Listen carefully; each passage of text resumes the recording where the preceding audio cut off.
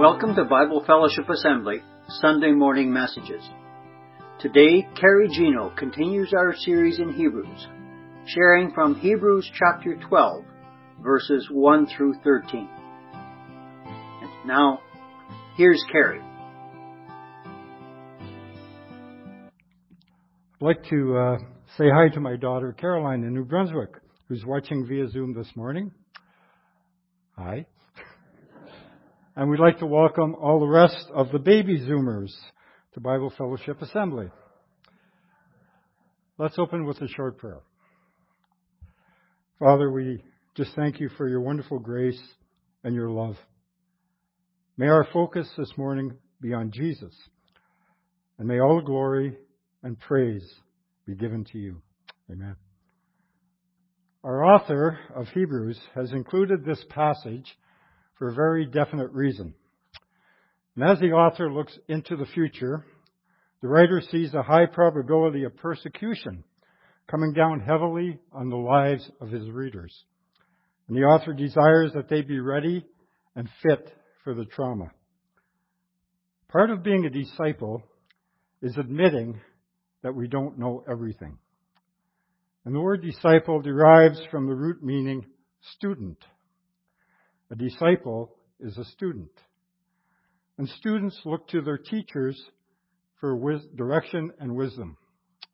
So this morning we reflect on the fact that we look to God for strength and direction. And as disciples of Christ, we look to Him as the pioneer and the perfecter of our faith. Christ's words and actions informs us as we plan the way before us. Day by day, His Word promises to lighten our path. When Peter and James and John were on the mountain of Transfiguration, they heard the voice from heaven say, "This is my Son, the Beloved. Listen to Him." So as disciples, we listen to our Lord.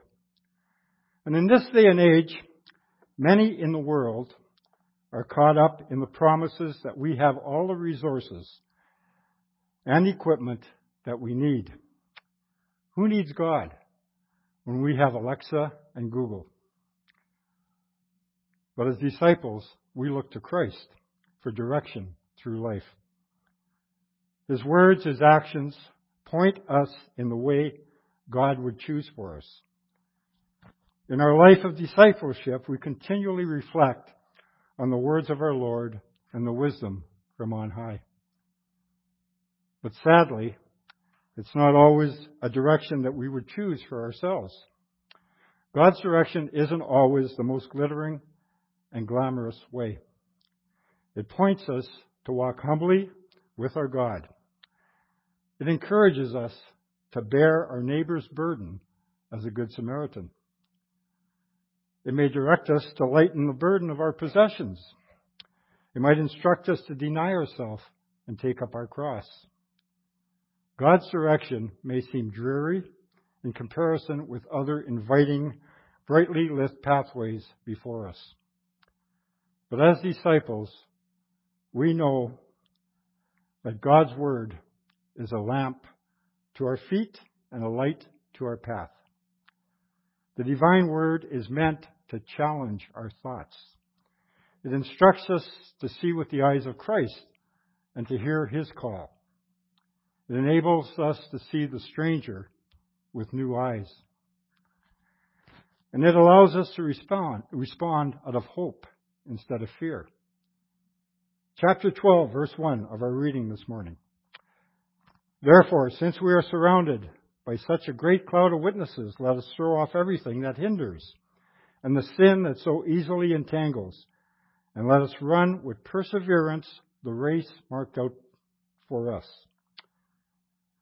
Having considered the role of faith for endurance in chapter 11, the author now turns to highlight another benefit for enduring trials. Though painful at times, the Christian who sees this as being from God and submits to it will grow in holiness. The author likens the Christian life to an endurance race. A great cloud of witnesses watch us as though we are running before them in a stadium. These are the Old Testament heroes of chapter 11, whose victorious lives inspire us on. The author encourages us to throw off everything that hinders. And for Christians, this could be too many wasteful interests, too many things that take up all of our energy. And as inspiring as these heroes are, the author carefully points to the readers to the supreme example of persevering faith, Jesus Christ. Our eyes must stay fixed on Him. Christ is the perfect example of enduring faith. 2 Corinthians chapter 9, verse 8 to 14 tells us God has not only supplied enough for our needs, but also for the needs of others. So if He places in our hands resources meant for others, and if we use them for ourselves, then we have to ask ourselves, is this what Jesus teaches us to do?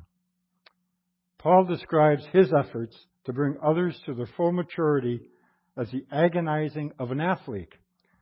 But he said in Colossians chapter 1, verse 29, I do it with all the might that He mightily inspires within me. In order to have willpower and discipline, we need Christ's power. Jesus Himself said, without me, you can do nothing. The power of Christ who indwells believers is alone sufficient.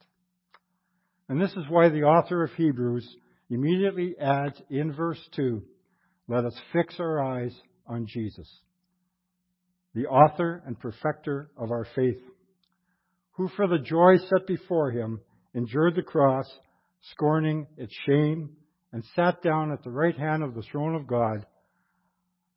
And for the Christian disciple, there is only one way to run this race successfully. And that is to look at Jesus, whom the writer of Hebrews describes first as author and then perfecter or finisher of our faith. Another writer says that we could take a lesson from a postage stamp. Even though postage stamps are getting more expensive, at least they have one attribute that most of us could imitate. They stick to one thing until they get there. And Jesus is meant to be followed. He has set the course, and we are to follow hard after Him. The race of the Christian life is not an easy one to run because of the trials. Sometimes we find ourselves being tried and tested to our very limits. Things happen to us unexpectedly through no fault of our own. For example, accidents, damage, loss of possessions, sicknesses. How should we respond to trials like these? Well, we consider the trials that Jesus endured. Verse 3 and 4. Consider Him who endured such opposition from sinful men, so that you will not grow weary and lose heart. In your struggle against sin, you have not yet resisted to the point of shedding your blood.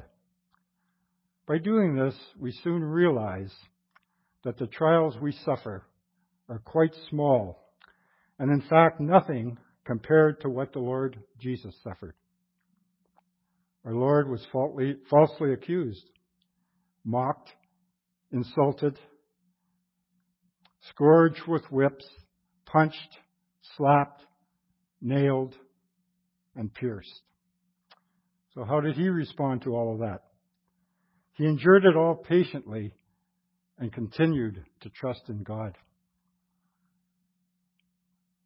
Since none of us have ever had to endure or ever will have to endure so much tremendous pain and suffering as Jesus did, we should endure our own trials patiently.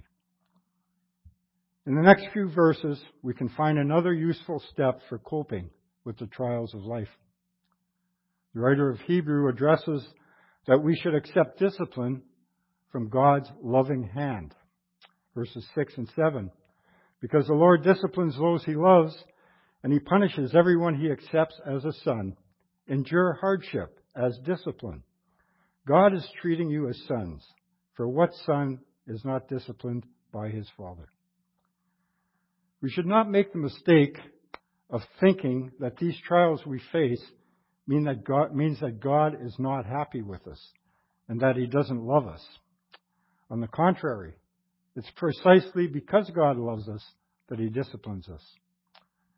The word discipline means training or teaching or preparation for life. Now, when God disciplines us, He has a definite and a good purpose for it. The trials we go through are not designed to destroy us, but to build us up and make us better than we were before. God's motivation for this discipline is His love for His people, and His love for His kingdom. God's love for His children includes not only forgiveness, but also His efforts to free us from sin's bondage. Every believer is a child of God. And God longs for a full relationship with that child, as any good earthly father longs for a full and loving relationship with his child. For a child to fail or fall is agony for our Father. Out of His love, He wishes to ward off such tragedy. Verses 10 to 11. Our fathers disciplined us for a little while as they thought best. But God disciplines us for our good, that we may share in His holiness. And no discipline seems pleasant at the time, but painful. Later on, however, it produces a harvest of righteousness and peace for those who have been trained by it.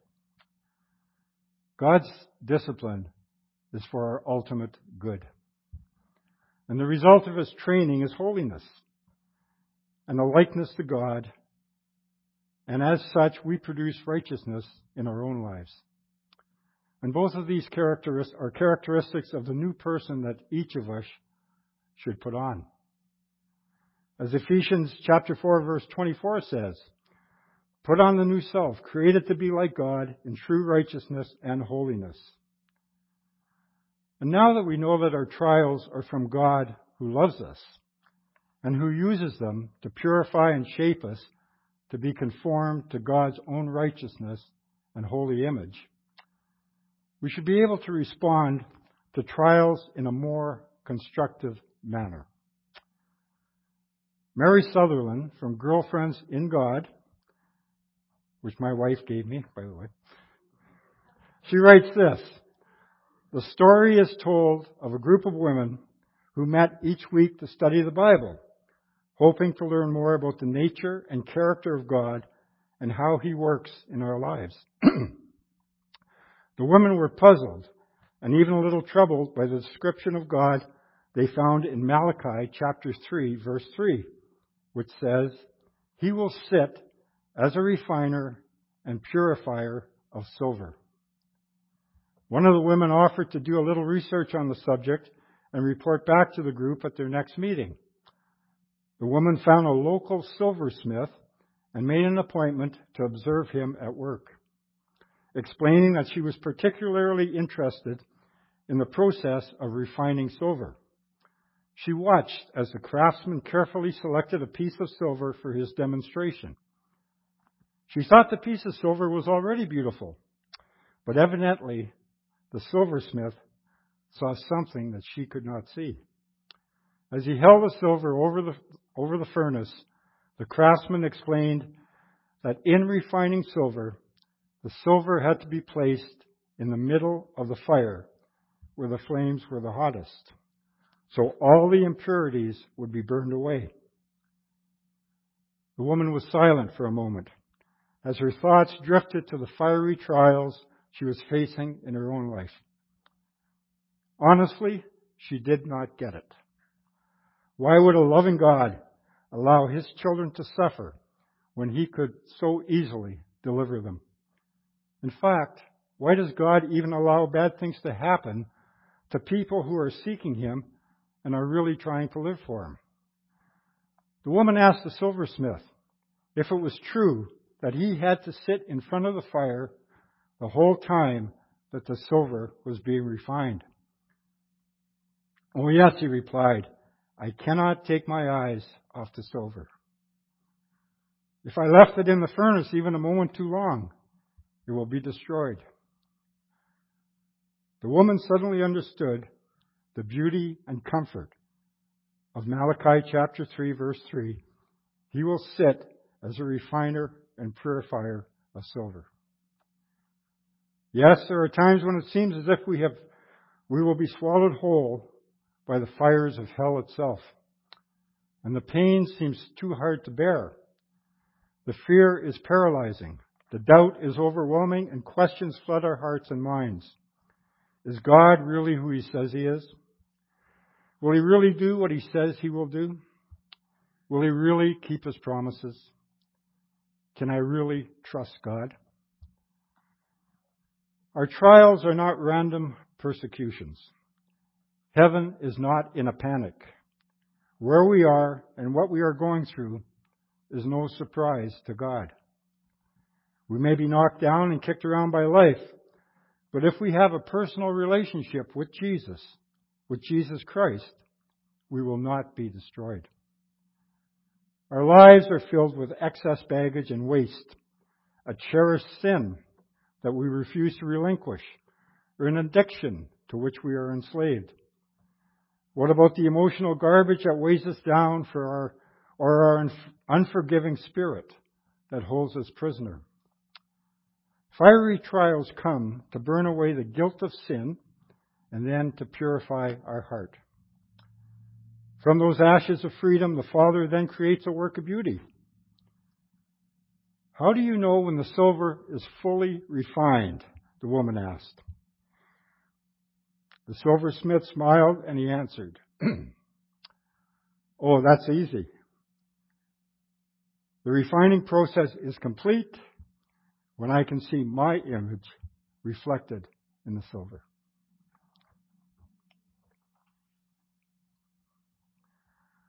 Only God can exchange the ashes of our sin for the beauty of His forgiveness and grace. God alone can replace our despair with His peace that passes all understanding. Hope can only be found in Him. Our purpose in life is to know and become more like Jesus and act just like our Father. Verses 12 to 13. "Therefore strengthen your feeble arms and weak knees. Make level paths for your feet, so that the lame may not be disabled, but rather healed." In Colossians chapter 1, verse 29, Paul said that when he was fatigued and agonizing under the labor, he could do the task in the strength that God Almighty inspired him to do. Few of us Christians have known the difficulties and the fatigues that Paul experienced in his ministries. He would cry out, "I can do all things through Christ who strengthens me." And whether adrift at the sea, on a bit of wreckage, or stoned and left for dead, when he despaired of life itself, he discovered a well of strength that was sufficient for his needs. Instead of staggering through life, weaving under the load, his feet found a straight path. Limbs sore and bruised, he didn't stop at the side of the road as a cripple, but was healed as he went on his way. Philippians chapter 4, verse 6 and 7 says this: "Do not be anxious about anything, but in everything, by prayer and petition, with thanksgiving, present your requests to God. And the peace of God, which transcends all understanding, will guard your hearts and your minds in Christ Jesus." All life has in it necessary pain that can be used for strengthening, if we will only submit to the struggle and leap into the arena and fight the beasts. We may even discover that they weren't as powerful as we thought they were. Our joy is in having the victory behind and then confidently marching into the future, knowing that we are stronger and more ready for the next encounter. And we do this by relying on the grace of God to see us through. Instead of living in reaction to our problems and trials of life, we live in reaction to Jesus and what He has done. We should try and see Christ revealed in our circumstances. We may experience fear and trembling because faith often runs contrary to what our natural senses are telling us. Charles Spurgeon writes this: "It is always the Holy Spirit's work to turn our eyes away from self towards Jesus. But Satan's work is just the opposite of this, for he is constantly trying to make us regard ourselves instead of Christ. He insinuates our sins are too great for pardon. We have no faith. We don't repent enough. We will never be able to continue to the end. We have not the joy of His children. We have such a wavering hold on Jesus." All these are thoughts about self, and we shall never find comfort or assurance by looking within. But the Holy Spirit turns our eyes entirely away from self. He tells us that we are nothing, but that Christ is all in all. So let us strive to remember it is not our hold of Christ that saves us, it is Christ. It is not our joy in Christ that saves us, it is Christ. It is not even faith in Christ, though that be the instrument. It is Christ's blood and merit. So let us not look so much to our hand with which we are grasping Christ as to Christ. Let us not to our hope, but to Jesus, the source of our hope. Look not to our faith, but to Jesus, the author and finisher of our faith. We shall never find happiness by looking at our prayers, our doings, or our feelings. It is what Jesus is, not what we are, that gives rest to our souls. If we want to overcome Satan and have peace with God, it must be by looking unto Jesus. Keep our eyes simply on Him. Let His death, His suffering, His merits, His glory, His intercessions be fresh upon our mind. When we wake in the morning, look to Him. When we lie down at night, look to Him. Don't let our hopes or fears come between us and Jesus. Follow hard after Him, and He will never fail us. My hope is built on nothing less than Jesus' blood and righteousness. I dare not trust the sweetest frame, but wholly lean on Jesus' name. There are two big questions about endurance. The first question: is salvation conditional on our endurance? Here's the bad news. If our salvation depends on us, then we're not saved by grace, but by our enduring performance. But the good news declares that Jesus is both the author and the perfecter of our faith. Jesus does good work, and He never leaves the job unfinished. We can trust Him to complete the good work that He has started in us. And the second question: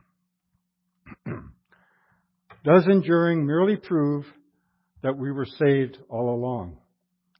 If this is true, then we won't know until the end whether we have endured or not. And if this is true, how can we have any assurance that we are saved today? We can't. Instead of standing secure on the promises of God, we will be unstable and be tossed to and fro by every wind of teaching. Our uncertainty will cause us to be fearful of sin and intolerant of other people's mistakes. The Scriptures on endurance are not here to instill fear and uncertainty in us, but to inspire us to trust in the one who said this: John 16, verse 33. I have told you these things so that in me you will have peace. In this world you will have trouble, but take heart. I have overcome the world. Perhaps what Jesus is saying is life is one big endurance race, but take heart. I have already won it. This is good news for those of us in Christ. If we look again at Jesus' words, I have told you these things so that in me you may have peace, then the Christian race is a marathon. But for those of us in Christ, the race begins at the finish line. It begins on the winner's podium. For when we were placed into Christ, we were placed into the race a winner. Jesus said, I have overcome the world. 1 John chapter 4, verse 4 says this, you, dear children, are from God and have overcome them, because the one who is in you is greater than the one who is in the world. And overcoming is not about impressing God with our overcoming experience. It's about depending on the overcomer who lives in us. 1 John chapter 5, verse 4 and 5. For everyone born of God overcomes the world. This is the victory that has overcome the world, even our faith. And who is it that overcomes the world? Only the one who believes that Jesus is the Son of God. If we're born of God, if we believe that Jesus is the Son of God, then the overcomer lives in us. His overcoming nature is our new nature. It's who we truly are. Jesus is such a wonderful encourager. He knows that the only way that we can get through life's trials is if we keep our eyes firmly on Him. It's not our determination, our persistence, or anything to do with our flesh that helps us overcome the world. It's trusting in Jesus. It's facing our trials with our eyes fixed on the one who calms the storms. It's looking beyond the giants and seeing the King who towers above all. It's believing on Jesus, who is greater than the world. So whatever our trials are, whether it be this pandemic or personal trials, let us strive to focus on Jesus. And may the words of this song be our anthem. Through it all, my eyes are on you. Let go, my soul, and trust in Him. And it is well with my soul. May it be well with your souls this morning, and may God bless you. Let's be dismissed in prayer. Father, we thank you for the time that we've spent together. Thank you for the message of encouragement that we've heard to keep our eyes on Jesus, to recognize Him in His refining work in our lives, to become more like Him is His goal, and make it ours as well, we pray. We pray that you would bless this week and help us through the days ahead and whatever trials that we are living in, and may we see them as your hand in our lives. We pray in Jesus' name. Amen. Thank you for listening. Come back next week for the next Sunday morning message from Bible Fellowship Assembly. Visit us on the web at bfa.church, where you will find our physical address and contact information. We'd love to see you if you're in the Timmins area, or drop us a line at info@bfa.church. Until next time.